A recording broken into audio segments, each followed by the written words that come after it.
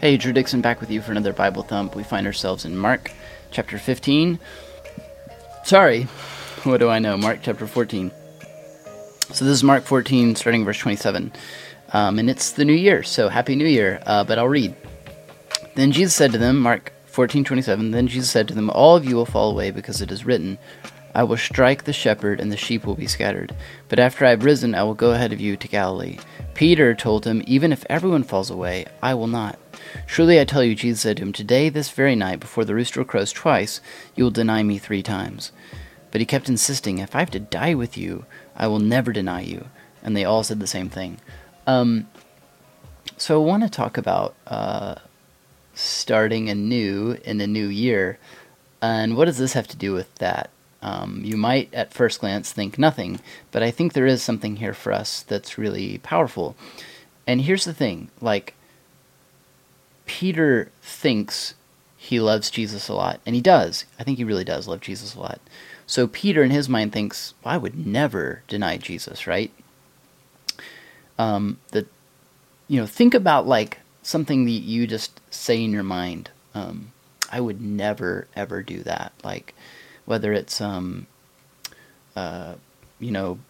kill someone or leave your spouse or hurt your children in some way. Here's something we need to be really aware of. Whatever that thing is that you think you would never do, the reality that the Bible confronts us with regularly in these pages is this reality that no, actually, you're capable of that. That thing that you think you'll never do, you're actually capable of doing. Peter's going to do exactly the thing that he thinks he would never, ever do. He's going to deny his Savior and Lord 3 times in his Savior and Lord's greatest time of need. It's really low, right? It's a really low thing to do. I mean, think about when you have a friend who's suffering or hurting, going through a really difficult time. Maybe they're going through a divorce, or maybe they lost their job, and they're in this really, really dark place. And it's like going over to their house when they're in this really dark, hurtful place, and just picking at them, what's wrong with you? Why isn't your house in order? Why are you such a loser? That's what the disciples do, and Peter in particular, to Jesus while he's suffering. Peter's going to say, I don't know who this guy is. I don't know who Jesus is. And they did that, right, to protect their own skin, to protect themselves. And it was a big deal, and it is a big deal. It's an incredibly hurtful thing to do. And so I think we all need to acknowledge that we're capable of that kind of thing. And I'm not saying this to scare you or to make you feel bad, but to realize that about ourselves. Every human being on the face of the planet is capable of bringing great harm and hurt to the people closest to us. Every human being on the face of the earth is capable of doing things that really damage people and make the world a worse place. So in light of that, what do we need to do?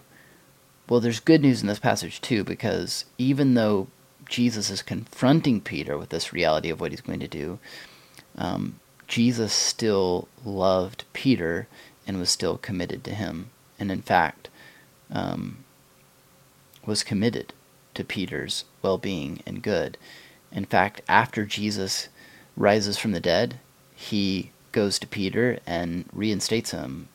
He says, encourages Peter to feed my sheep, reaffirms his love for Peter, and calls him to a great purpose. And Peter went on to do amazing things, right? To plant churches and to preach the gospel at Pentecost, and to, by the power of Jesus, heal diseases and cast out demons and see the gospel spread to so many places.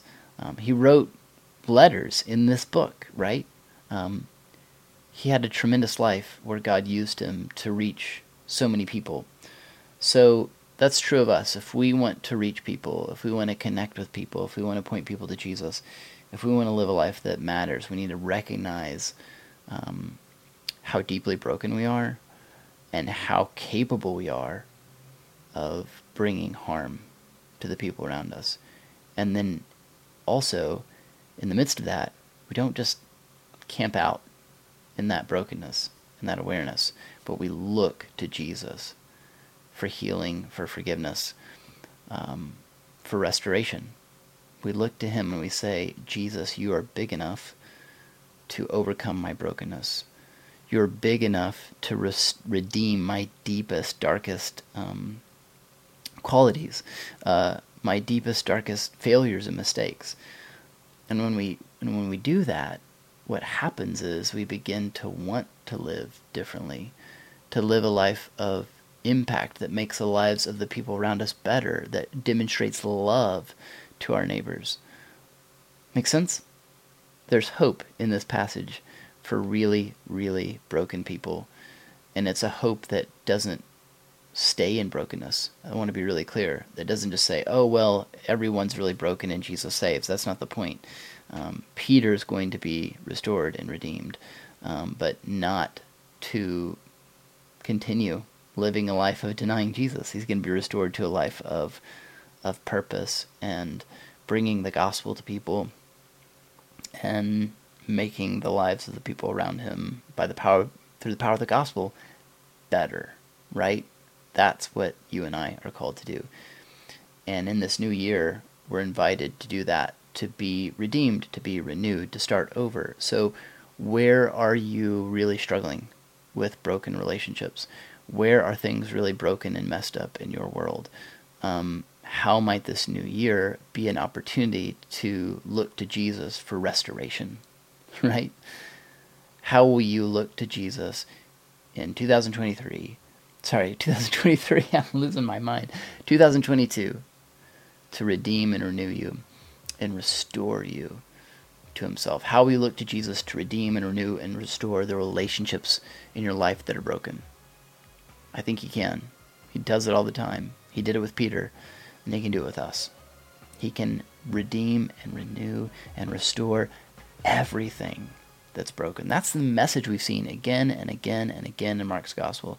Jesus stepping in and making things new. Jesus stepping in and healing diseases. Jesus stepping in and forgiving sin. Jesus stepping into people's lives and raising the dead. Jesus stepping into people's lives and bringing comfort. Jesus stepping into people's lives and calling sinners and tax collectors to follow him. Jesus stepping into people's lives and bringing hope. How will you look to Jesus to step into your life and bring you hope and purpose and use you to be a blessing to the people around you? That's a good thing to pray for in this new year, isn't it? I hope you will. I hope you'll join me in that prayer.